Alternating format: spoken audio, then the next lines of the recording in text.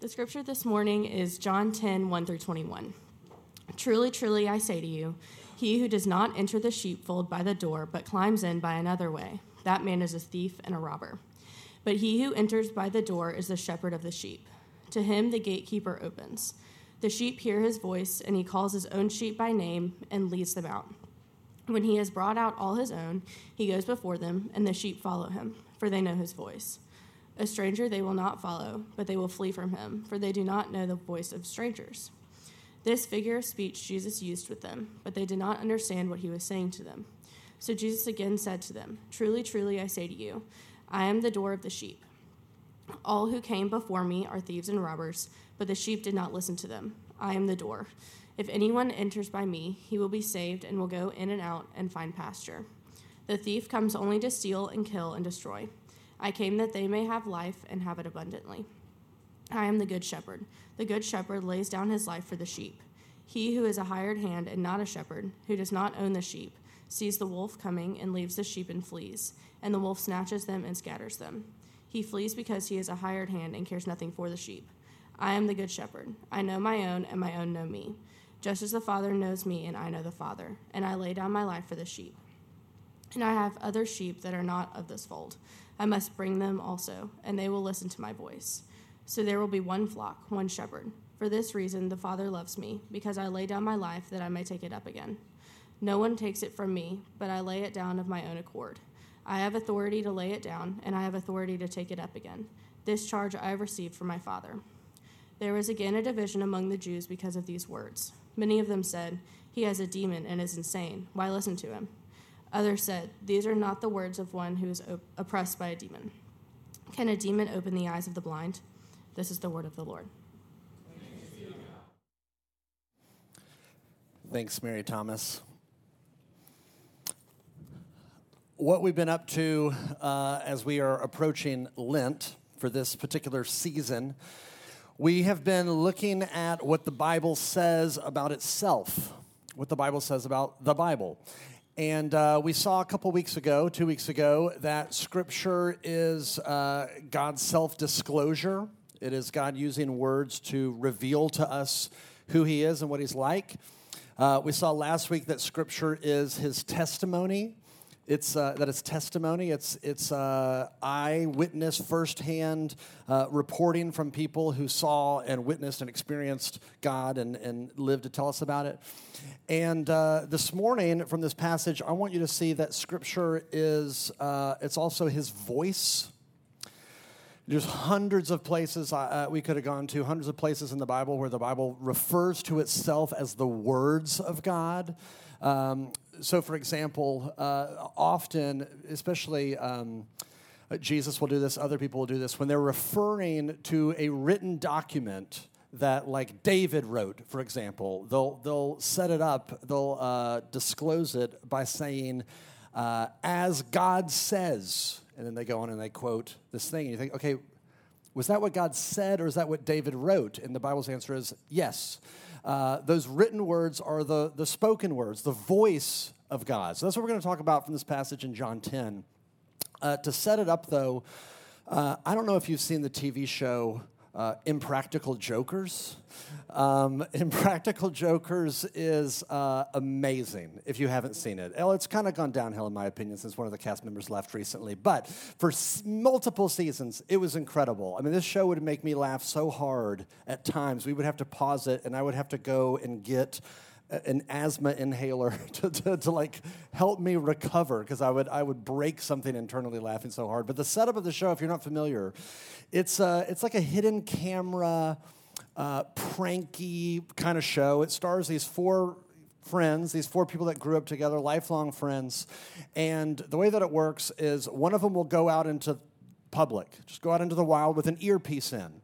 And there's these, cameramen that are hiding behind trees, and they're filming him do stuff. And the other three guys are off-site somewhere watching on screens what he's doing out in the public. And they have microphones, and they're telling him through his earpiece to do things, do embarrassing things. And if he doesn't do them, then he loses that round, and it's a competition, and the loser gets punished in the end. But they'll do things where, well, they'll be in a grocery store, for example, and they're like, okay, you see that guy who's, picking out tomatoes right now. I want you to walk up to him and give him an Eskimo kiss. See if you can rub your nose on his nose. And so this is just, in real life, a person going up to a random stranger and seeing if they can get an Eskimo kiss. It's amazing. One of my favorites. They were in Central Park, and there's a guy sitting on the bench. They say, hey, you see that guy sitting on the bench over there? I want you to go up to him and apologize. I want you to say, I am so sorry, but I was eating 3 pounds of pork while staring at you earlier. It's so random. It's amazing. I like it apparently more than you do, but but it's so funny. But what I love about the show, at least the premise of the show, is you have this voice coming in through their earpiece that's telling them to do something, and they have to decide, am I going to obey that voice? Am I going to privilege that voice? Or am I going to privilege my own voice, my own internal voice that says that's too embarrassing, that's too risky, I will not do that? Which voice are they going to privilege? And if the Bible is God's voice, then you and I have to wrestle with that same question that they wrestle with on Impractical Jokers. Which voice are you going to privilege? Here comes God's voice. Are you going to privilege that? Or are you going to privilege the assortment of other voices that you and I are being bombarded with constantly? Because we're constantly hearing all these voices, maybe voices from your parents, voices from your professors or your friends or the culture at large, your own internal voice, your feelings, your own desires, your wounds, on and on and on, all these different voices. Which voice are you going to privilege and say, that's the one I'm going with? This morning, I want to try to encourage you and invite you to privilege the voice of God over and above everything else for 3 reasons. Reason number 1 is because it's authoritative. Reason number 2 is because it's life-giving. And reason 3 is because it's trustworthy. Let me unpack those 3. That's what we'll talk about for our time here. The voice of God, it's authoritative, it's life-giving, it's trustworthy. First of all, it's authoritative. And you automatically hear that and you think, that doesn't sound like a good reason. Because when someone's described or anything is described as being authoritative, that's not usually a good thing. So why is that a good thing? Well, look at this passage. Jesus uses a few images in this whole passage, but the one that I really want to camp on is this image where he describes himself as a shepherd, and people are described as sheep. His people are described as sheep. So look at verse 11. He says, I am the good shepherd. You see it again in verse 14. He says, I am the good shepherd. So he's the shepherd, and we're the sheep. That is the fundamental relationship that humanity has with God. He is the master, he's the one in charge, and we are not. He's the creator, and we're the creature. He's not among equals. This is not a peer. This is there's a power dynamic there. And so keep going. Look at verse 3. This is talking about the shepherd. Jesus says, the sheep hear his voice, and he calls his own sheep by name and leads them out. So you see that voice of authority. The shepherd speaks and calls, and the sheep listen and respond. Look at verse 4. He says something similar. He says, when he has brought out all of his own, he goes before them, and the sheep follow him. Okay, why do they follow him? For they know his voice. So what you begin to see is that Jesus is describing the voice of the shepherd as being something outside of us and above us. That's what I mean by it's authoritative. It's outside of us. It's not our voice. And it's above us, meaning it has power over us. Now, when you and I immediately hear that, we bristle. Because modern people, especially modern Americans, we don't like either one of those. We don't want a voice outside of us or above us. We don't like voices outside. We only trust our own voice. Our cultural's motto is follow your heart. In fact, I was thinking about this morning. The scene from Moana. Remember early in Moana when the grandmother is singing to Moana and she says to her, You are your father's daughter, stubbornness and pride. Mind what he says, but remember, you may hear a voice inside. And if the voice starts to whisper to follow the farthest star, Moana, the voice inside is who you are. But that's it.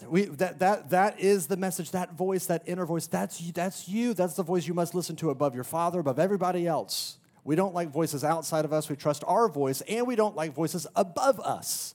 Meaning we don't like top-down authority. Nobody likes to be told what to do, especially, modern Americans. We have eliminated the idea of capital T, truth, and we've said truth is whatever is true for you. You get to decide. We don't like voices outside of us or above us, and yet I think when you stop and you think about it, you all realize deep down we desperately need a voice outside of us and a voice above us. Think about this example. Think about nutrition. The world of nutrition is crazy making to me. When I was growing up in the 90s, we were told fat is bad. You can't have anything with fat. So everything was fat-free, low fat. Remember Snackwell's cookies? Fat-free. You could eat a whole carton of Snackwell's cookies and not gain weight because it was fat-free. And now we're learning, opposite. That's good. That's a good thing. In fact, if you've ever seen the show Alone, survivalists, you can see how obsessed they are with fat as something necessary for their survival. Another example, we were told carbs are bad. Carbs are bad news. No carbs, no bread, no rice, no Doritos. And now we're learning, or at least we all went on Atkins diet, and now they're telling us, a low carb diet is actually harmful. It's dangerous. You need carbs. I grew up being told that fruits were healthy. You should eat fruits and vegetables. I've heard recently people are saying no to fruits, too much sugar. In fact, I saw an Instagram reel this morning that said almond milk and kale smoothies, bad. It's got stuff in it that's going to wreck you, going to destroy you. You got some schools of thought that say we should all be on a vegan diet. The body was not made to process, animal products. Your body can't handle meat, especially red meat. And you got other schools of thought that say you should be on a carnivore diet. The exact opposite. Your body was not made to process plants. You only should be eating meat, and so you've got Whole 30 and South Beach diet and Atkins and keto and paleo and intermittent fasting, and you're all just like, which one's right? What is happening? What is the right one? Who's the expert? What do we do? You know what we're doing? We are craving not just Doritos, but we're craving authority. We're craving a voice outside of us and above us that says, this is how bodies were designed. This is how it was really going to make you thrive and make you be healthy. We need a voice outside of us that tells us about reality. That's what the Bible is. The Bible is saying it's God's voice telling us about reality, telling us about who he is like and how we relate to him and how human beings were designed to really function and really flourish and really thrive. It's authoritative. But of course, when you hear that word authoritative, the connotations that you and I have with it is that it's bad. Authority is bad. Abusive power. We have a million examples to confirm this, but I want you to see that the authority of God, even though he has ultimate authority, he does not use that authority like a mean boss on a power trip, just wants you to be miserable and crush you and put you on your place. He has authority, but he uses that authority to serve you because his voice is not just authoritative, it's also life-giving. That's the second reason I want to show you why you should prioritize it and listen to it, because it's life-giving. Look at verse 8. Jesus says, all who came before me are thieves and robbers, but the sheep did not listen to them. He is saying there are these other voices that are trying to get the sheep to listen to them. They're promising freedom and life. Listen to me. But Jesus says they're robbers. They're thieves.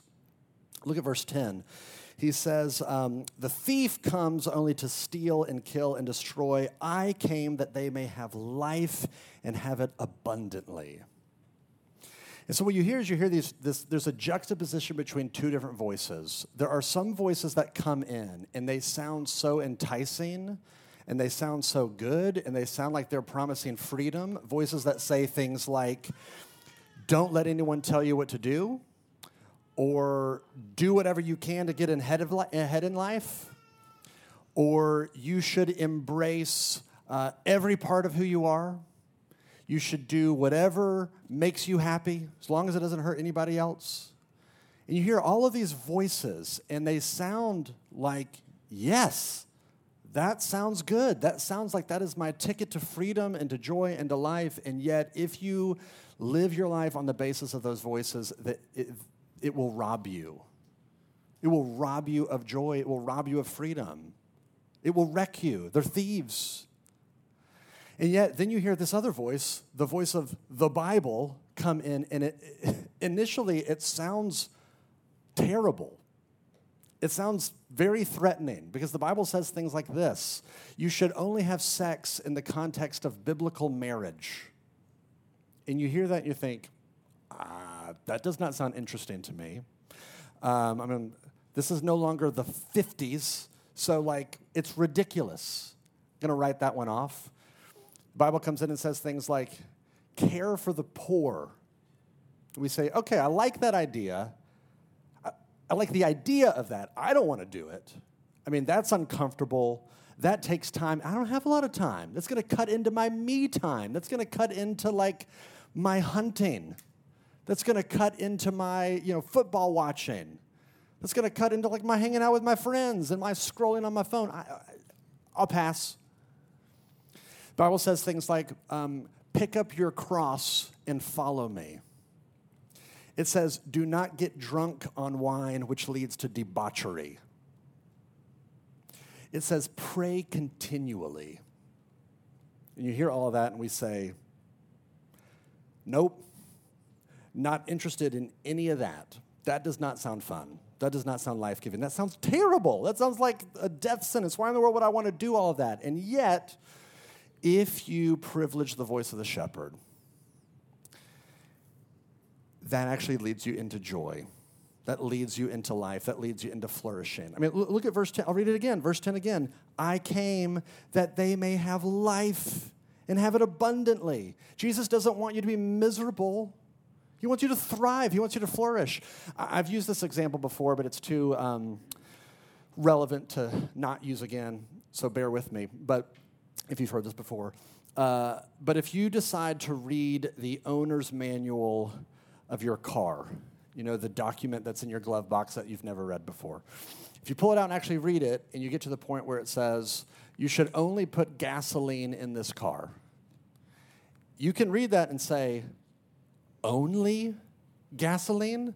That is so restrictive. That is oppressive. Who are they to tell me what to do with what belongs to me? It is my car. I can do whatever I want with it. And I would rather put in pancake syrup, because it's a lot cheaper, smells way better, and you get to drink some while you're putting it in there. You can do that. You are free to do that, and you will destroy your car. If you want the car to flourish, if you want the car to thrive, then you have to privilege the voice of the designer over against even your own desires. And if you want your life to thrive and to flourish, you have to privilege the voice of your designer, even over the voice, your internal voice. Let me play it out with an example. Let's say that somebody hurts your feelings, wounds you, does something, says something that really hurts you, and you are so angered and so triggered, and you say, I cannot believe that they would do this to me. How dare them for doing this to me? I can't. You're so painful, so hurt. And there's a voice that comes in that says, you know what you should do? Resent them. You should cancel them. You should take your rage to the internet. You should gossip about them. And you hear that voice, and it sounds like, yeah, that sounds right. That feels good. That feels what is the most natural of what I want to do. And of course, you and I both know it's a liar. It's a thief. That if you listen to that voice, I mean, this is one of the reasons why marriages fall apart. This is one of the reasons why there's estranged family members. This is one of the reasons why you have these centuries of generational just cycles of violence in different parts of the country, even in our own city. You hurt me, I'm hurt. So I'm going to respond by hurting you. And now you're hurt, and you're going to respond by hurting me. And round we go, and you look out the world, and it's like, okay, this is not life. This is not flourishing and thriving. This is a disaster. So what do? What breaks the cycle? Well, into this conversation comes God's voice, and he says things like this. Romans 12:17, repay no one evil for evil. 1 Peter 3:9, do not repay evil for evil or reviling for reviling, but on the contrary, bless. Or here's one, Luke 6:27. But I say to you who hear, love your enemies. Do good to those who hate you. Bless those who curse you. Pray for those who abuse you. Now that sounds like a terrible idea. That sounds like death. And yet we know intuitively it's the only way forward. Anne Lamott, who's a Christian writer, author, theologian of sorts, she's very famously has this quote where she says, quote, not forgiving is like drinking rat poison and then waiting for the rat to die. You see what she's saying? She's saying when you refuse to forgive, you resent, you cancel, you're just ingesting poison, hoping it's harming the other person. But what it's doing is it's harming you. And you're the one that's deteriorating. You're the one that's becoming dehumanized because you cannot thrive and flourish as a human being if you're just feeding pride and anger and hatred and resentment. It doesn't work together. So maybe God knows what he's talking about. Maybe the voice of God is actually worth listening to. Maybe, even though it sounds so counterintuitive, it cuts against the grain of all of our natural instincts, maybe it actually leads to our flourishing, leads to thriving. It might actually lead to the healing of the world. But here's the final and here's the big question. How can you trust it, though? If it's that counterintuitive, if initially it feels that crazy, how can you trust it? How can you trust that his voice will actually lead to life? Last thing, his voice isn't just authoritative, it's not just life-giving, it's trustworthy. Jesus says, here's the reason why you can trust me. It's not just because I said I'm committed to your well-being. I'm not just saying I'm committed to giving you life. I am demonstrating it. How did he demonstrate it? He lays down his life for us. In case you missed it, he says this no less than 5 times in this passage. Look at verse 11. I'm the good shepherd. The good shepherd lays down his life for the sheep. Look at verse 15. I lay down my life for the sheep. Verse 17. The Father loves me because I lay down my life. Verse 18. No one takes it from me, but I lay it down of my own accord. Same verse 18. I have authority to lay it down. You think Jesus wants us to know this? I lay down my life. I lay down my life. Oh, by the way, I'm laying down my life. In case you missed it, I'm laying down my life. What does he want us to know? He wants us to know that when God looks at the world, here's all of humanity. We're all guzzling rat poison. We're all resentful, hatred, war, hating each other, families destroyed. We're pouring pancake syrup in the engine of our life. And we're looking at God and saying, we don't care what you say. We want to do things our way. Forget you. We're going to do it. We're going to do life on our terms. And the world's a dumpster fire. And our lives are a dumpster fire. And God looks at this world, and instead of just throwing up his hands and saying, okay, I'm out. I quit with y'all. Or instead of just wiping everybody off the face of the planet, he doesn't do either. You know what he does?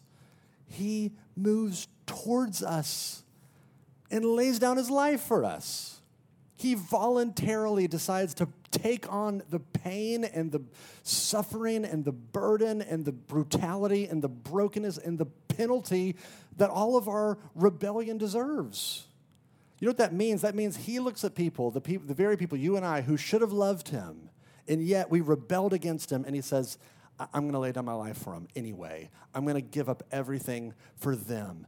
When you see that, when you know what he was willing to do for you, you know what that does? That gives you reason to trust him. You begin to think, okay, maybe he doesn't want me to be miserable. Maybe he isn't wanting me to miss out on the fun of life. Maybe he actually cares about me and wants me to thrive in this world. The cross, his suffering, his willingness to lay down his life, that's how you know that you can trust him, that he's actually committed to your well-being. A number of years ago, I was at this training conference, and there was this fairly well-known pastor at the time that stood up, and he was teaching a bunch of other pastors, and he told this story I'll never forget. It was this really heartbreaking story about his daughter. His daughter had, for years, been wrestling with an eating disorder, and it was, it broke their family's hearts, and it was just literally killing her. She deep down believed, I am ugly and disgusting, and something is wrong with me. And her family and her friends, everybody that knew her, thought the exact opposite. She's so lovely and so kind and so beautiful and so sensitive and just an amazing, wonderful person. I don't understand why she would have such a distorted view of herself. And this went on for years, and they tried all this different stuff, and nothing seemed to really work or help. And there was one day, this pastor was sharing that the mom and the daughter were in the kitchen table one morning. And I guess the mom was just kind of at the end of her rope with trying to help her daughter. And so she looks to her daughter and says, "You really think you're ugly, don't you? You think something's wrong with you, don't you?" And the daughter says, I know that I'm ugly. I know that something's wrong with me. And the mom said, "Okay, well, because I think differently, let's just say that Jesus showed up right now. He joined us, and he sat down at the table, and we looked at Jesus and said, 'Hey, Jesus, we've been having this debate for years. I think this about her. She thinks this about her. Will you help settle the debate for us? Which one of us is right? Which one do you think is right? I think that she's lovely and wonderful just the way that she is. She thinks that she's ugly, she's defective, something's wrong with her. Which one of us is right?' And then the mom looks at the daughter and says, 'What do you think Jesus would say? He's right here, and he can help settle this debate for us.' The daughter concedes and says, 'Well, I think he would say that I'm lovely just the way that I am.' And the mom says, 'Okay, well, you see what you're doing. You are saying what I say about myself is ultimate truth. And that means, Jesus, what you say about me means you are either wrong or you're a liar.' Now, those are strong words. But you see what the mom's doing? Deep down, what the mom is doing is saying, you're privileging your voice over his. And I want to invite you to trust his voice over yours, to actually begin to believe what he says about you, overriding what you say about you, because what he says about you is truth. Which voice are you going to privilege? And that's the question that you and I have to answer as well. Which voice are you going to privilege? Your voice of how you see God, how you see the world, or his voice? Because this plays out in lots of different ways. I'll give you a few examples. Most of us, I'd say all of us, carry around a sense of inexplicable guilt. You know what I'm saying? This feeling of like this sense that we're defiled, this sense of just like yuck, this sense of like I'm unclean. And that's for different reasons. Some of us, that's attached to certain behaviors or certain memories. Some of us, it's just kind of a vague sense. I just feel vaguely unclean. And yet, listen to his voice. For those of you in Christ, his voice says, you have been washed. That's 1 Corinthians 6:11. He says God is faithful and just to forgive us our sins and to cleanse us from all unrighteousness. That's 1 John 1:9. Which voice is louder for you? Which voice will you privilege? You know, if you've experienced real suffering, real trauma, real pain, especially if you've gone through long stretches of difficulty, it's really easy to begin to wonder if God's even there, if God is with you. Does God even care at all? Is you begin to wonder, okay, God, you're either not there or you don't care. That's a voice that can sound very loud inside of our ears. And then his voice comes in and says, he will never leave you or forsake you. That's Hebrews 13:5. Or he says, I am with you always to the end of the age. That's Matthew 28:20. So which voice is louder? Which voice will you privilege and prioritize? I'll give you one more. Sometimes it's easy to get real existential, and when you get existential, you start thinking about your life and your story and the amount of years that you had on this earth, and you start to kind of zoom out of your life, almost like Google Maps, like Google Earth. You see your little life, and then you see your street and your neighborhood, and you go further, and you see, oh, there's Memphis, and then, oh, there's the United States, and, oh, there's the globe, and you go further and further out. And the world that once seemed so big starts to get smaller and smaller as you go out further and further and further and further, and you begin to realize, oh, my goodness, my whole life, my whole existence is just like a speck of dust on a little tiny marble that's just spinning in this infinite black void, and you begin to wonder, do I matter? Does my life matter? Is my whole existence, it's just a blink of an eye in the span of human history. Does anything I do actually matter? And then his voice comes in and he says, he knows the number of hairs on your head. That's Luke 12:7. It says, I don't just know your name, but your name is written on my hands. It's Isaiah 49:16. That's how much you and I matter to him. Which voice will you prioritize? Final thought. I love how this passage ends because after Jesus finishes talking, everybody in the crowd starts debating, and they're all divided on what to make of his words. Do you notice that? Look at verse 20.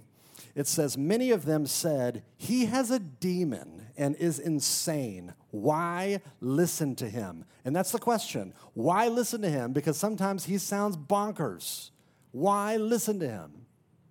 And then look at verse 21. It says, others said, well, these are not the words of one who's oppressed by a demon. Can a demon open the eyes of the blind? And they're saying, wait a second. Look, he's giving life to people. He's opening the eyes of blind people.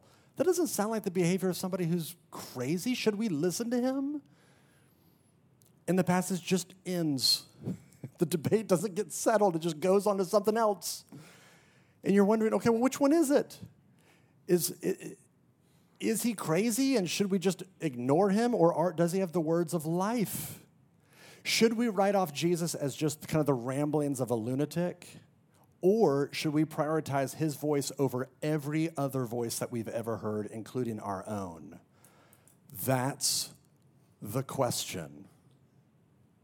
Why listen to him? Well, I'll leave you with that. Let me pray for us. Father, I pray that you would convince us that your voice and your words are worth listening to. We're honest. If we're being honest, they're hard. You say some hard things. There are things that we encounter in the Bible that are difficult. They are hard to swallow. They are hard to get around. We do not know what to do with. They're confusing. They're offensive.